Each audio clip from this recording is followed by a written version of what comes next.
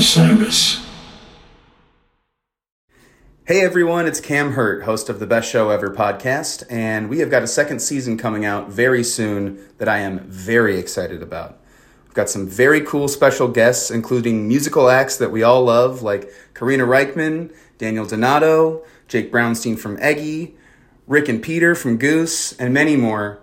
Tune in for new episodes dropping on Osiris Media March 5th on the Best Show Ever podcast. You're tuned in to The Show on the Road, a new podcast where I interview songwriters, band leaders, and musicians from around the world. My name is Zach Lupetin. This week on the show, one of the preeminent guitar pickers and instrumental adventurers working today, Jon Stickley.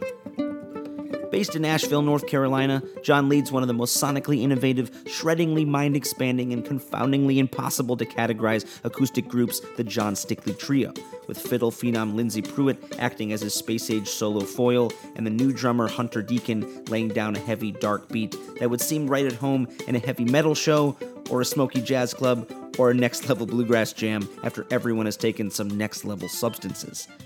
What I'm trying to say is, I've played shows with these guys, I've watched them in fog-choked nightclubs, and I've watched them picking next to swimming pools, and I've attempted to understand what they do and how they do it, and I give up. It's above my pay grade, far, far above my head in the best way possible. It's the kind of roots music that tears the roots out, sets them on fire, and rolls them up and smokes them to move your mind to a new realm. Okay, how can I say this better? Jon and his crew managed to be both romantically old school and aggressively avant-garde. They're playing pure instrumental music, with no words needed, no punchlines to make it more palatable. Is it something you should bring your grandma to? I don't know. How open-minded is your grandma? Would she be into seeing a young Stevie Ray Vaughan playing flat-pick guitar so fast her eyes would cross? Maybe. Interesting enough, despite their defying all bluegrass and folk music norms, it is the bluegrass and jam scene that has embraced Jon and his trio as one of their own. Chances are, if you've been to a folk fest or a bluegrass fest or a jam fest of any kind in the last 5 years, especially in around the Southeast, you've seen Jon cutting a wide swath through every stage, sitting in with soul bands and string bands and rock bands alike. If you know me, I'm kind of the opposite of a guitar shredder. I play my beat-up Cherrywood Martin like it's a war horse bringing me into battle, like it's a stringed megaphone to help me tell stories and weave rhymes around the chords. Jon, he makes the strings tell the stories themselves. No smoke and mirrors, just pure fast-finger guitar heroics. Now, we recorded this podcast in a bit of a unique setting, so I apologize if the sound isn't pristine. Basically, we had to sneak into a hotel bathroom and lay the mattress up against the door so we could hear ourselves. That's just what you do when you're on the road sometimes. You make it happen. And I've been told that Jon Stickley and his trio have some singles coming out soon and a new record forthcoming on Organic Records. I can't wait for the madness to come. It's going to be awesome. But enough from me. Here he is now, Mr. Jon Stickley.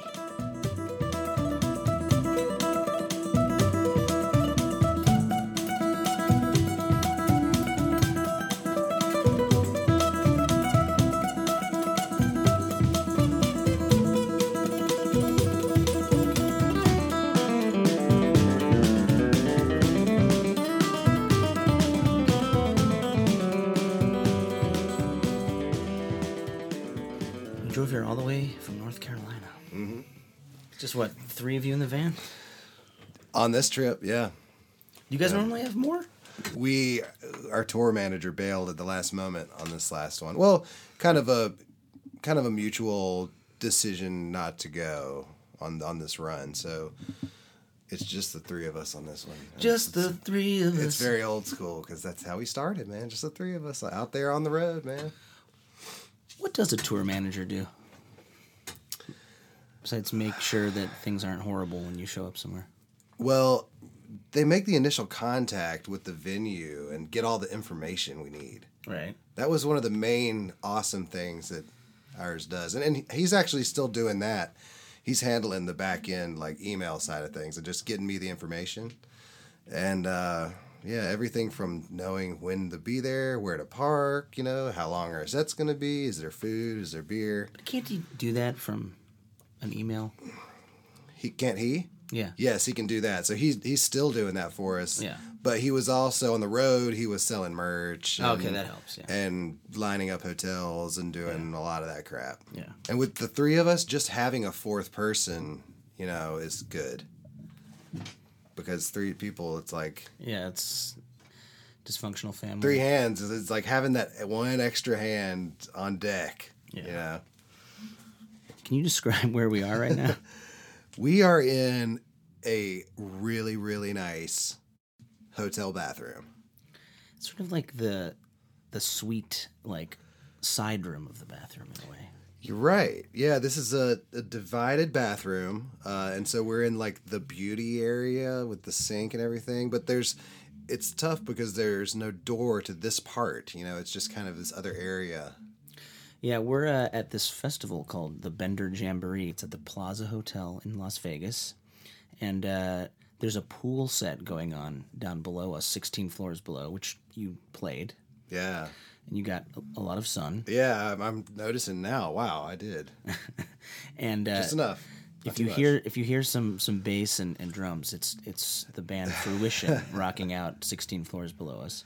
And we put a little mattress in front of the door here, and we're just gonna roll. So you guys drove out here, and how long you've been doing this full time? I started playing music full time probably in 2005. So I guess it's been, what is that? 13 years now. Yeah. And that was with bands. I was in a handful of bands up until about 5 years ago when we started doing the trio primarily full time. Jon Stickley Trio is the main group that you guys are doing. And who are the other folks in the band with you? Right now we've got Lindsay Pruitt on the violin, and she's been there pretty much since day one. It was kind of a shared fiddle gig for a while there when we were just getting going, and then Hunter Deacon from Knoxville, Tennessee is our newest member. He joined up with us in January on drums. So you kind of exist in this sort of undefined Americana roots, bluegrass, progressive rock world that is sort of including a lot of genreless groups, I would say, which is awesome. But I'm sure you would say you're not a bluegrass band, but like my band, Dust Bowl Revival, we keep finding ourselves included in these bluegrass folk-centric festivals. Mm-hmm. Do you feel like that's appropriate with the music you're playing now? That's pretty out there, or is it sort of it's all good? Yeah. For us, basically, what got me into doing this full time was going to my first festivals and getting into bluegrass. Really, the picking side of things. I went to some small country festivals outside of Durham, North Carolina, where I'm from, and it was really the jam circles and the jam scene that kind of hooked me, and I wanted to play music, and I found it really fun to play music in these really stimulating settings where there's all these other people you can learn from, and just found it all like super welcoming, and everyone's trying to show you stuff and teach you how to play, and after years and years of being in that kind of world and playing in bands that eventually played the festivals, and we started this project just kind of as something, maybe it's experimental, and it comes from just that line out of the bluegrass jam circles late night, and some of the weird ideas we tried. Those are some of those ideas that we tapped into at those late night jams are some of the foundational aspects of the trio's music, And for people who don't know, the Jon Stickley Trio is strictly instrumental, mostly, yes? Strictly instrumental. Yeah, which is kind of a unique, old-fashioned thing in a way, but also so old-fashioned, it's like avant-garde. So my question to you is, how do you keep audiences super engaged with instrumental music? our band is more like, I'd say, a jazz combo or something, where for us the focal point is us playing the music. So the music is kind of like, we've got our arrangements and we got our ups and downs, but there's a lot of space in there to be spontaneous and still improvise and go way out or keep it chill or do whatever you want. And so we're constantly listening to each other and feeding off each other and being in the moment. And that's what we try to really just get across to the crowd, is that, dude, we're not up here just reciting memorized shit. Like, we're doing music, even though, we've played this song a million times now. It's the same song, but it's never the same way. What percentage of your music, of each song, is improvised, would you say? It varies song to song. There's some tunes we play where it's almost the same every time. It's more of an arranged piece. Right. And those kind of stay the same, whereas other tunes are a really loose structure. Like, it's 2 chords. This long part is 2 chords, and this next long part is 2 chords, and that's the song. In between there, you're doing all sorts of crazy stuff on those 2 chords, and we'll just see where it goes, So that's almost a 90% improvisational.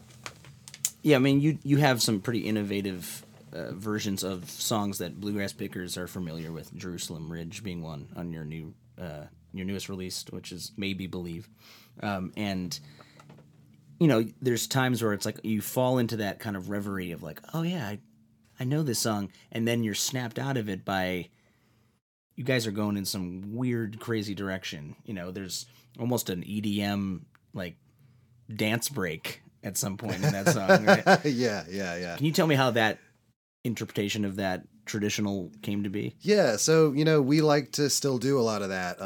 We always, I guess the past few albums we've done 1 or 2 classic fiddle tunes. And so, we centered in on pretty quick on Jerusalem Ridge for this album, just because it's a song. It's almost got like some of these elements like we have in our band. There's almost like parts that kind of are like metal or gypsy, it's like if you speed it up a little bit, it's pretty freaking metal.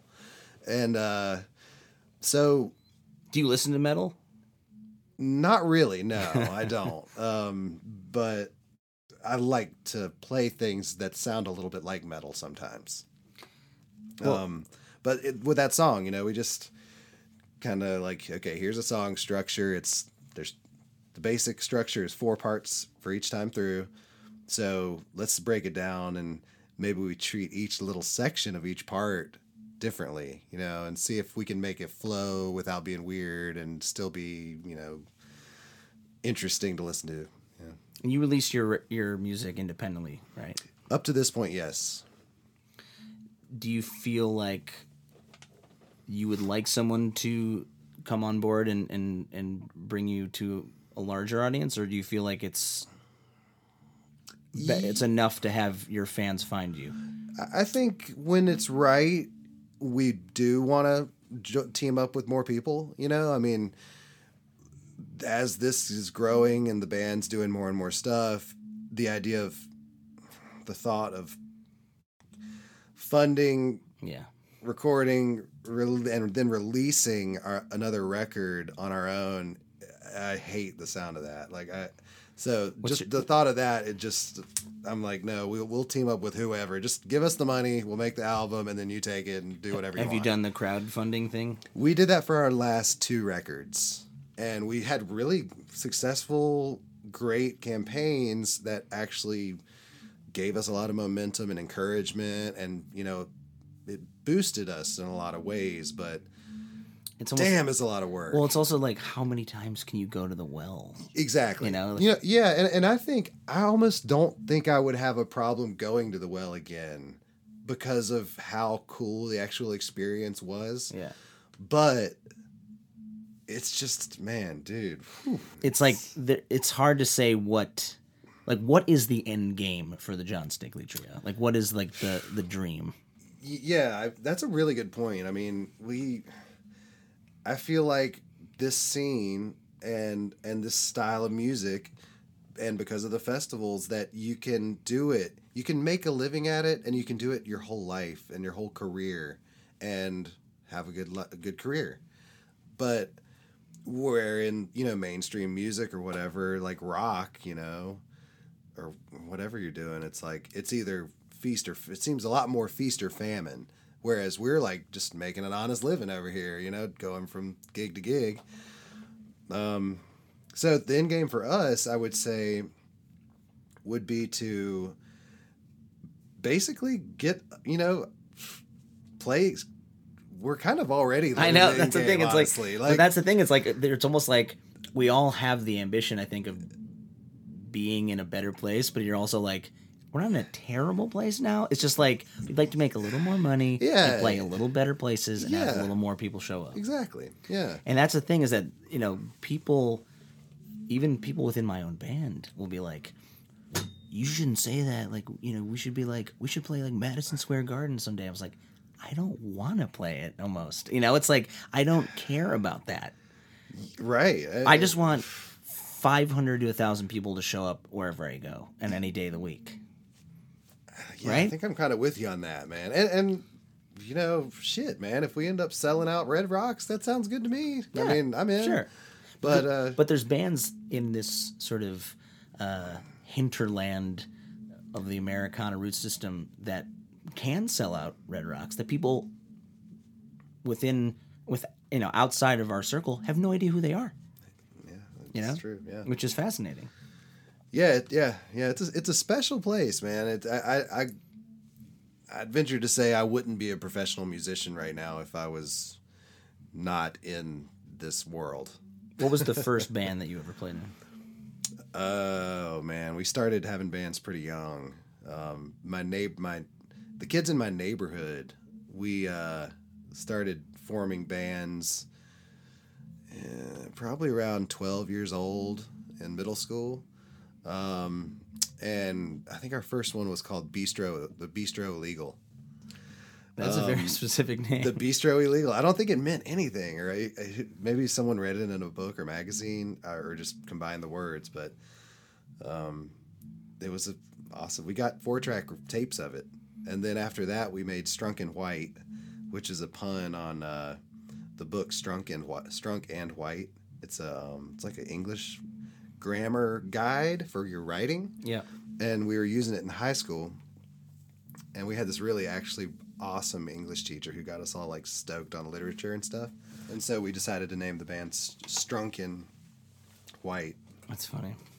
And we actually did that. We got records on Spotify. Yeah. And we did that all through high school and into college. So, can you tell me, since we're in a weird hotel bathroom right now, what is the scariest hotel you've been in? Roadway Inn. It's definitely a Roadway Inn. They're always the cheapest, aren't they? Oh, they are. I think it was like side of the road, Missouri or something. It was just one of those midpoints on a long haul. Oh. And the first room, it was, I guess it had been water damaged, but it was just, like, I walked in, the carpet's completely soaked, and they've got like industrial fans blowing in the room, just all over the place, as if it's like. And they gave you the keys. They're like, "Oh, this is going to be." Yeah. So then I turned around. Oh, and so anyway, I ended up next door, and it smelled just as bad. It just didn't have the fans. But then another one, I actually had the bad experience of. This was after a Jeff Austin run. Where did we end? Might have been DC, and I had the bad experience of when they give you the key to a room and they tell you a room that's already occupied. Yeah. And you're getting there at like, it was 2 a.m. In kind of a sketchy hotel. And I'm sitting there, I'm just ramming my car key in over and over again, cussing. I'm like, man, the guy didn't know what he was doing, man. And then all of a sudden that door just flies open and it's like a huge, scary looking guy. And he thinks you've been sitting here working on trying to break into the room. Yep. It's just a horrible experience. What did you say to him? I think I just profusely apologized and ran away. Yeah. But that's a bad one, man. I don't know if that's happened to you, but that sucks. There was one where we opened the door and there were like just people passed out. Like they were clearly on some serious drugs. Yeah. And there was no like confrontation because they were just like, and you're like, wow, oh, man, you know. I just stepped into your life for a second. Yeah. And it's not pretty. So the earlier records that you did, Lost at Last, that was 2015, and your self-titled one. Yeah. 2012. Mm-hmm. I was listening to that Tico Tico, which was really fun to listen to. Is that a traditional or is that yours? It's Brazilian. Yeah. Choro. We actually played that today. Oh shit. But yeah, that was early Lindsay influence, you know. I mean, she's way into like Latin gypsy fiddle, and she recorded that on her first solo album. So we were putting that original Stickley Trio record together, and I was just like, "Can we do Tico Tico?" And she was like, "I just did it," and I was like, "I know, but I want to do it too." And she was like, "All right." How does a song in this new trio format like start?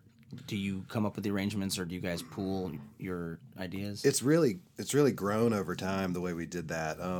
I was, you know, the earliest music started as tunes that I had written, normally kind of like fiddle tunes, instrumentals.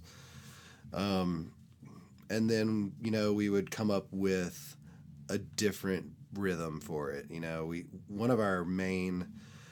had a tenet early on that was to not play the bluegrass train beat on drums at all. We eventually got rid of that and started doing it some because it's fun. But we were like, man, you know, none of us had ever liked drums in bluegrass. And because we were very bluegrass early on, and then we brought the drummer in. The rhythms were fun, but I was like, man, I did not ever think I would be in like a bluegrass band with drums, because I've always been kind of against that. And so then we were like, all right, well, at least we won't do the typical train beat bluegrass drum beat. Let's do different beats. So that got us kind of down the road. And so we take a song, it's like, let's put a halftime groove on it, and then, you know, I'll play like kind of a ska rhythm instead of, you know, bluegrass backbeat or something. And that would be the basic gist of a new tune. Now, we've gotten a lot more collaborative and creative with the writing, and, you know, usually I'll start with a simple seed of an idea and send out a demo of it to the band, and I'll even play like a little thing on mandolin that I'm like, hey, Lindsay, this could be like the fiddle part, or the fiddle part could be something like this or not. And here's what I'm kind of thinking about some beats. I'll do some like beats on my iPad, and they'll take that, internalize it, kind of familiarize themselves with the melody, and then we get together and arrange it as a group. Do you record stuff like on your phone? All the time. That's how I do it, man. Like on the road, when I have an idea, record it on the phone, and it usually takes me a long time to flesh songs out. Like it'll take, basically we have to book the studio time, because like then when I book the studio time, that gives me the motivation to put these ideas into songs, you know, flesh them out and go through all those notes, you know. Do you wake up in the middle of the night with ideas? I do wake up in the middle of the night, but I never make notes when I should. Because it disappears almost. Oh, right? it does. I know I've lost way more than I've ever captured, for sure. And so, yeah, I'd love to get better at that. I'm curious, actually, yeah, because if, you know, when I'm writing a song, I'm thinking a phrase or a storyline or a character. Yeah. And then the chords and stuff are secondary, and they kind of flesh out the story. Uh-huh. But an instrumentalist like you, yeah. right, is it like, I'm thinking of a G minor into an augmented chord? Is it like are you seeing chords in your ideas, or yeah. is it a line that you heard somewhere else that you're like, I want to twist that around and do something? It would be more like that. Yeah. You know, I was telling somebody the other day, like I can basically every song I've ever written, I can show you the source material that I ripped off to make that song. You know, like songs I hear will give me an idea for a type of song I want to write. Like, what did I write? I wrote down the other day, Fleet Foxes, what is it, Winter Hymnal? Yeah. That song, their biggest song. I wrote that song title down because I liked the chord. I loved the way the chords build. Like that ascending chord motion there to that climax and resolution. I was like, that would be a cool thing to do with a trio tune, and it wouldn't be the same chords. It would just be something that followed that similar motion of the way those chords modulate up and up and up, and then come back around. Is there a song that you did that with recently? No, I haven't done it yet. I just wrote the name of that Fleet Foxes song down. But yeah, there's like a song on that Play People on the new album that was like kind of inspired by like a Blink-182 drum beat that I heard on their new record, Travis Barker. I think it's called Los Angeles. Is it Blink-182? Is that a guilty pleasure thing that you love? What is a guilty pleasure band that you listen to? I would say Blink-182 might be a guilty pleasure band because, yeah, they're one of the ones I don't go around telling everybody that I'm a big Blink-182 fan. Yeah, I mean, every now and then I'm like, I'm going to listen to some Blink-182, and I like it, but they're not one of my mainstay punk bands that I listen to. I listen to a lot of punk from that, like, period. But when they put out the new album, and it was like, I was hearing it on the radio, I was like, I at least got to go check this out. And some of the production and that drumming on there, man, it's just insane. What is your favorite conspiracy theory? Oh, gosh. Zeitgeist. Have you seen that? No. It's not a conspiracy theory, but it's just a short movie that went viral a few years back, Zeitgeist. And it basically opens your eyes to all the connections and the power play and the control between, it's like, it does the church, Wall Street, and like the government. I don't know. It just... Has it been proven to be... I haven't seen it in a while, but it really had a big effect on me. Has it been proven to be false? Like, has it been snooped? No. I think there's more... It's more true than false. I think it's pretty much true. Did you grow up religious? I did, yeah. Yeah, I grew up Southern Baptist, went to church a lot, and always totally dug it. I actually had a big kind of religious experience in college and got really back into like Campus Crusade for Christ. And Where'd you go to college? NC State in Raleigh, North Carolina. Wolfpack? Go Pack. Was there a lot of music was it the music sort of prevalent in your church? Definitely. And I would say the music had a big impact on me. Hymns, you know, I always liked singing hymns, and I was like the kid at choir practice, youth choir, who was like actually enjoying it, you know. I wasn't that great and I wasn't a soloist or anything, but I liked following a part and hearing the harmonies move, man. And like everything from traditional hymns to contemporary Christian praise songs, you know, I dug that stuff and still do, actually. But yeah, I was actually, after college, I was either going to be a missionary for the summer or go join a bluegrass band in Colorado. And I went back and forth on that for a really long time, up to the point where the mission organization gave me my final call. And they were like, and I was at a gig at the time with my college bluegrass band. And they were like, well, we'd like to know right now, you know, how you feel. And I was just like, I gotta go to Colorado and join a bluegrass band. Sorry. Music's the religion now. Sorry. Yeah. What did your parents say? Oh, they're cool, man. Yeah, they never were like strict religious folks, you know. But yeah, unlike a lot of people who aren't super practicing religious right now, I have really like good memories and associations with my religious background. Yeah, and it was evangelical. We did mission trips and mission work, but it was always more centered on helping the community and stuff. And our pastors never got political. They kept it straight up. They didn't talk bad about other things. It was just like, dude, your relationship with God, and here we're a family, and everything's cool.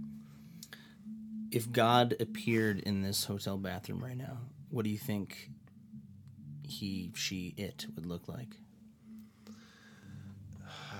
That's tough, dude. Yeah, it's probably like Del McCurry, maybe. More like Grisman, maybe. Grisman. Yeah, Grisman. I mean, poof. Father of it all, man. And as far as the music that we play, I would say came straight. If music is my religion, then David Grisman is God, and Tony Rice is the Holy Spirit. Is Satan. Oh, and they duel, and it's what keeps the world going around. All right.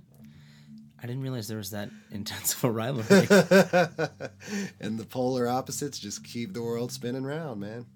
I mean, yeah, there is an interesting extension of the Grateful Dead sort of family that has created this Americana world in music. I agree. Right? Even though that, post-Dead. It's not like anyone has to cover or reference the Dead, but it's the idea that acoustic music can be experimental and improvisational and then also go into electric and go back to acoustic. It's like sort of not one thing. It's like fluid.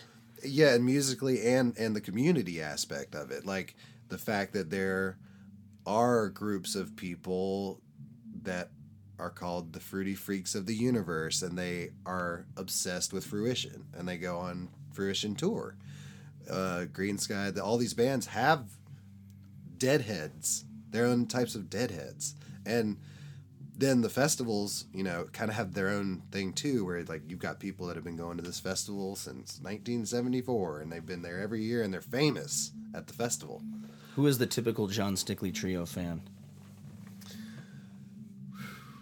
Dude, I gotta say, I don't know that we have a typical fan. We have a broad fan base. It's small, but it's broad, and it's awesome. But we have, like, kids are way into our band. When kids hear our band, they really like it. And a lot of my friends have kids, and they, like...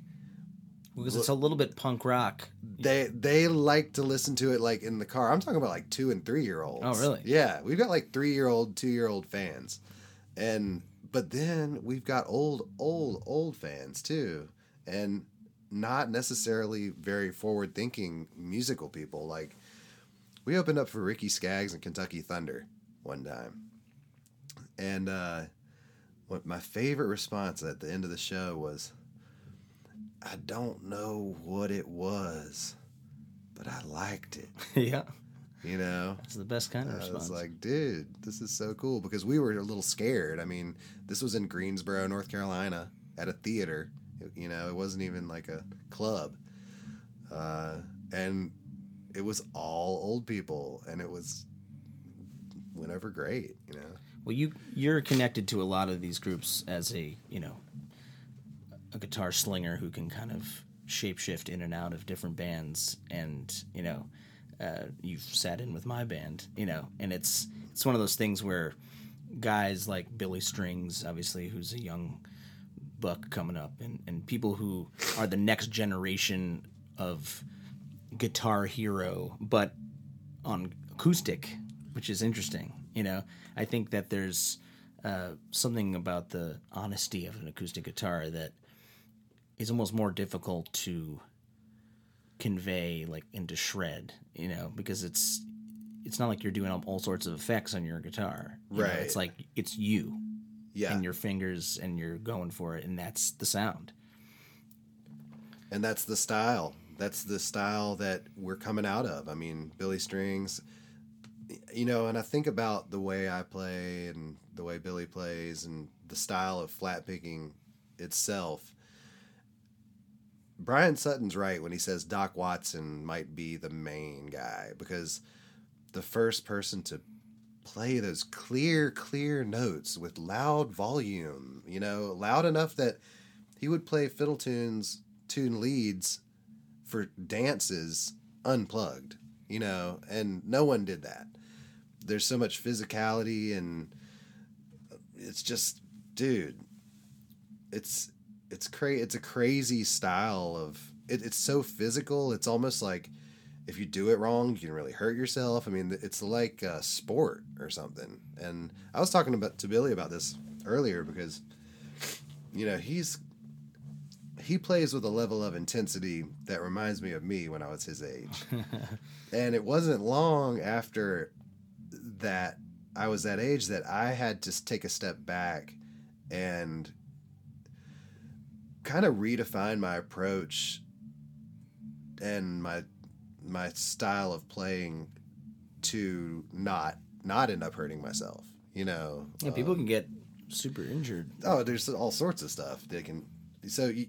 But there's a point where you realize you can't do mind over matter. Like, actually, mind over matter can really help you, but you have to take a step back, and you can't just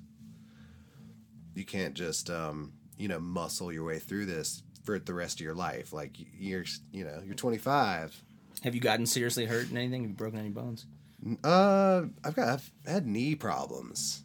I've had some knee injuries and knee surgeries that kind of keep me super mellow right now. But when I was like 25, I was having like tendonitis in my forearms and pain in my wrists, and well, it's like a pitcher. It's like if you're throwing 90 miles per hour from when you're 14 on. Yeah, there's only so much here. And I had just been rocking and playing with banjo and playing lead guitar in a bluegrass band on a mic, and after, I got a chance to take a month off, and I did a lot of reading and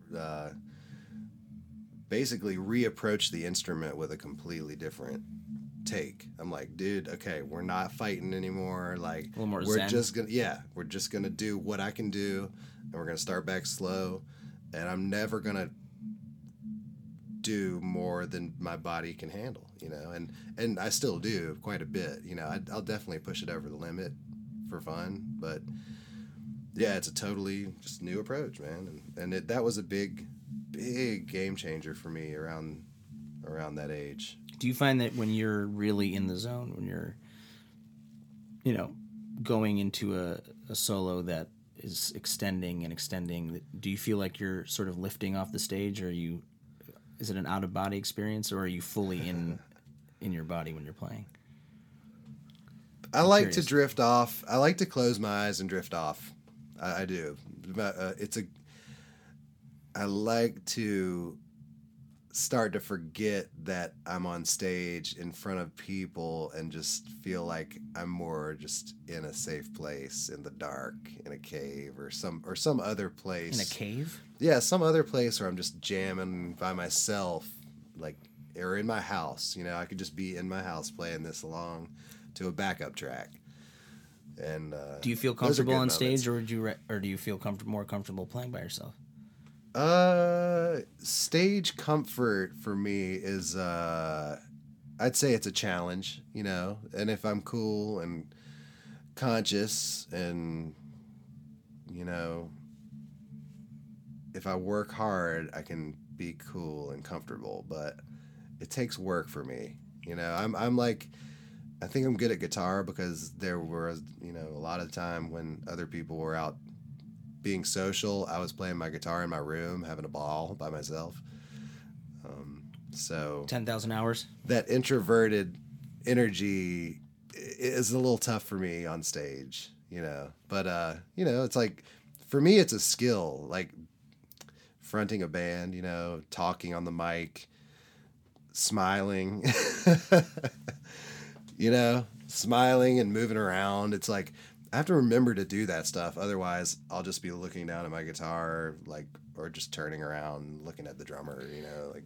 There's times where in the middle of a song, I'll actually mess up a chord or something because I'm thinking about the next banter joke to say Yeah, to totally. the audience. And then you're like, wait, it's like a second baseman who's going for the grounder a little bit too quickly, and then it bounces over his head, you know, and you're like, no, Yeah. you got to actually finish the song so you can make the joke about the song. Exactly. You got to, but you don't want that note to get lost, man. You got to make that note.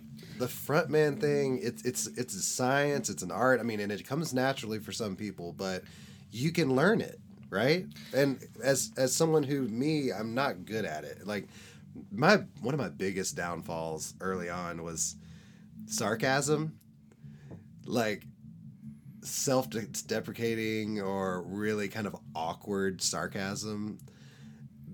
Like Lindsay, just like over there, she's like just cringing at the stuff that I would say on the mic, you know, and jokes that I thought were hilarious, and she's like, dude, like the average audience member does not get that. What was a joke that really bombed?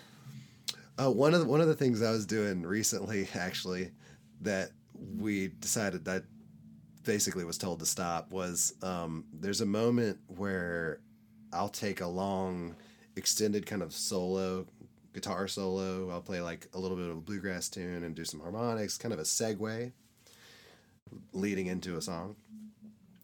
During the middle of that, I would like work my way all the way up to the high strings, and then I would just start doing these like kind of over the top, like B.B. King, like blues licks, and then like start like making that face, you know, that like, oh yeah, like the rock guitar player cliche face. Which is so unlike you. Yeah, and I know that, right? And so I would just like, it would just break down and I would just do that, and like I'm cracking up on the inside. And even my own bandmates didn't know I was kidding. You know, they're like that's just a little much when you do that. And I'm like, wait, you don't get that like I'm just like making fun of a butt rock guitar player right there? And they're like, no. And I'm like, are you telling me the audience doesn't get that either? And they're like, no, the audience definitely doesn't get it. And I'm like, oh man. So stuff like that. I mean, that was one of the first things I had to stop doing and be like, okay, look, yeah, I'm an artist. I'm an entertainer. I'm an artist on stage. It is like as if it's a play or something, you know, and you're up there and you're taking them on a ride, and these moments where you just break character and do something, it can work when it works, but it's kind of better to keep the dream alive, I think. Who was your guitar hero when you were a kid? Or who did you want to be? I gotta say Tony Rice, by far. Satan? Biggest influence, yes. Bluegrass Satan. He's the man, dude. Like, style. Style is important, and he's got style. If you could play any venue in the country, what would it be? I've been asked that, and they said they've prefaced it with, besides Red Rocks. So, yeah. I mean, it could be Red Rocks. Man. Red Rocks would be cool. I think one of those, probably a hall, you know, like maybe Carnegie Hall, but one of those halls that's like a big theater where you don't need amplification. You're not going to be going through like, I kind of picture Red Rocks as like a typical festival where it's just blasting through big speakers in a beautiful place. But one of those halls, man, maybe it's in Europe, maybe it's in Eastern Europe, you know. The Opera House in Prague. Yeah, where Prague Mozart would premiere his pieces. I remember going in there, and it's like gold, like 5 balconies, and That'll just work. like shimmering gold, and Yeah. it's just like, man. Yeah, that's the place. And it's been there for like 600 years. Yeah. And it looks brand new, you know. Gorgeous settings are always amazing, but when the sound's epic too. Yeah. Yeah. So often they don't really go together. Like, you're playing on top of the mountain, ski mountain at Tahoe. We only had a couple channels for the PA up there, but you know, it was the most beautiful place I've ever played. Are you excited to play some festivals this summer? I am extremely excited. That's what we live for. Which are your favorite festivals right now? We've always been partial to anything that takes place at Spirit of the Swanee Music Park. Is that in Florida? Yep, and primarily the ones they do in the spring and fall reunion, but also Halloween. But they were one of the first people to hire us, and Lindsay's from Florida, so has a lot of connections down there, and we're just tied to that site, man. You know, it's just got such powerful energy for us, so that's always our top festival. Do you feel like when you tour the South probably more than a lot of bands, is there a feeling that you're hopping from Blue Dot to Blue Dot? Or do you feel like you're going into rebel territory at times? We play some red dots, you know, and yeah, you know, having grown up in the South and done this for a long time in that region, yeah, I've played some really red spots, and kind of still do. It's like because people know who we are from bluegrass, and you know, when I was in Town Mountain playing traditional bluegrass festivals, we'll find ourselves in some pretty bluegrass country. You know what I'm saying? And we're always that weird band that everyone finds interesting. What is that guitar you got there? This is a Griggs. Made by my friend James Griggs in Chapel Hill. And this is number 10. All right, so we're going to start with a little stream of consciousness. And instead of how we normally do it with people saying what they're thinking, we're gonna play what you're thinking. So I'm gonna say treetop.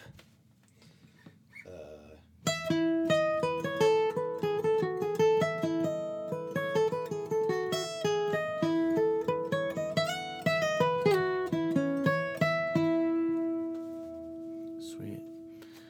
How about Cliff's Edge?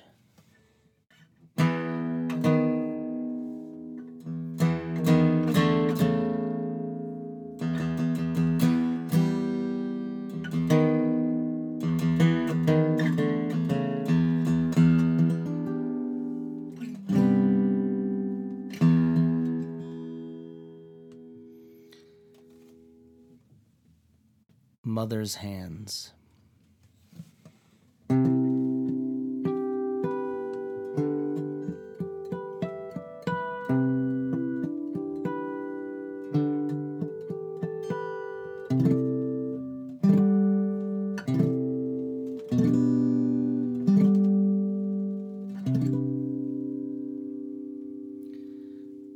Punishment.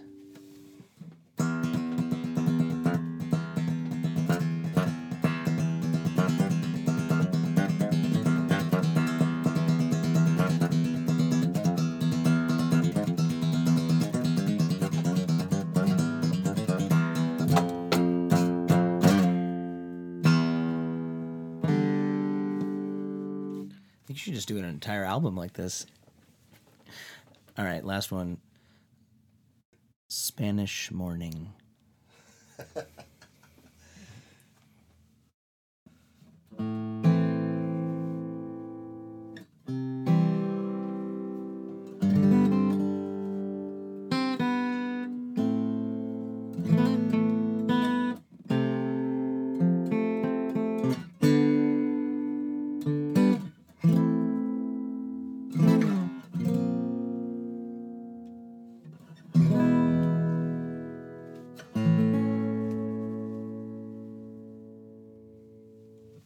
I'm going to take that to Barcelona when I go in a couple weeks. All right. We're here with Jon Stickley, and he's going to finish off with an instrumental acoustic number for us. What's it called?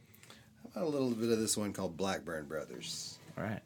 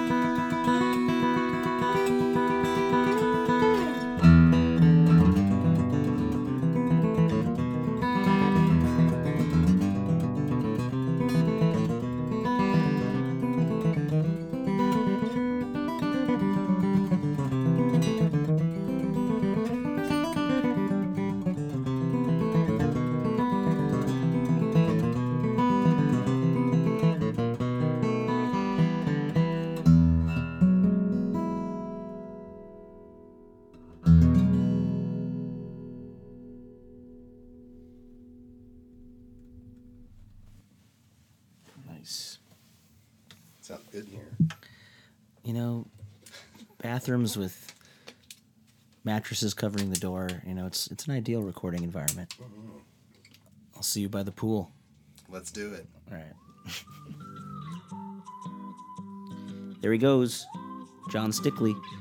I want to thank Jon for his patience. It took a little while to get this episode out, and I ran into him in a hot tub recently, and he was like, dude, is that episode we recorded going to come out, or did I just, sit in a bathroom with you for 2 hours behind a mattress for nothing? So I hope the patience was rewarded, Jon. And if you ever want to know what's going on in this show and what's to come, go to the Instagram handle, the Show on the Road podcast. It's where I post all the recordings and all the interviews, little sneak peeks of the songs the artists are premiering for us. Sometimes we'll have people like Gabby Moreno reading short stories to us, or folks like Raylan Baxter telling me about his weirdest dream he had recently when he was pregnant with a lizard baby. So, there's things that you could find on there that you might dig. Show on the Road podcast on Instagram. I forgot to tell you, if you go to thebluegrasssituation.com, you can find all sorts of cool articles about Jon Stickley and his trio throughout the years, including my favorite, which was an interview talking about his healthy fear of child prodigies. And Jon, I know you're still coming up with a name for the title of your new record.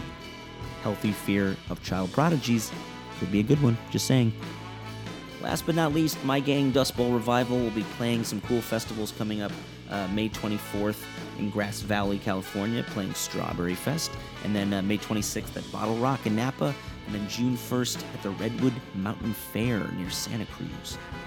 The Show on the Road is hosted by me, Zach Lupetin, and produced by the handsome Hawaiian Chris Jacobs, with support from the Bluegrass Situation team.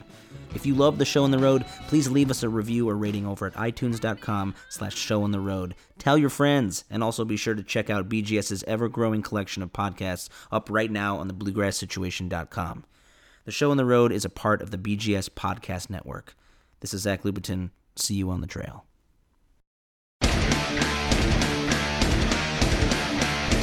Hey there, I am Johnny Christ from Avenged Sevenfold, and I've got a podcast called Drinks with Johnny you're going to want to check out. I sit down with a bunch of different people from all different walks of life, from professional wrestlers to actors, comedians, fighters, musicians, everything in between. I'm just looking to make some friends and have a good time doing it. So if that sounds like something you're into, go check out Drinks with Johnny, streaming everywhere now.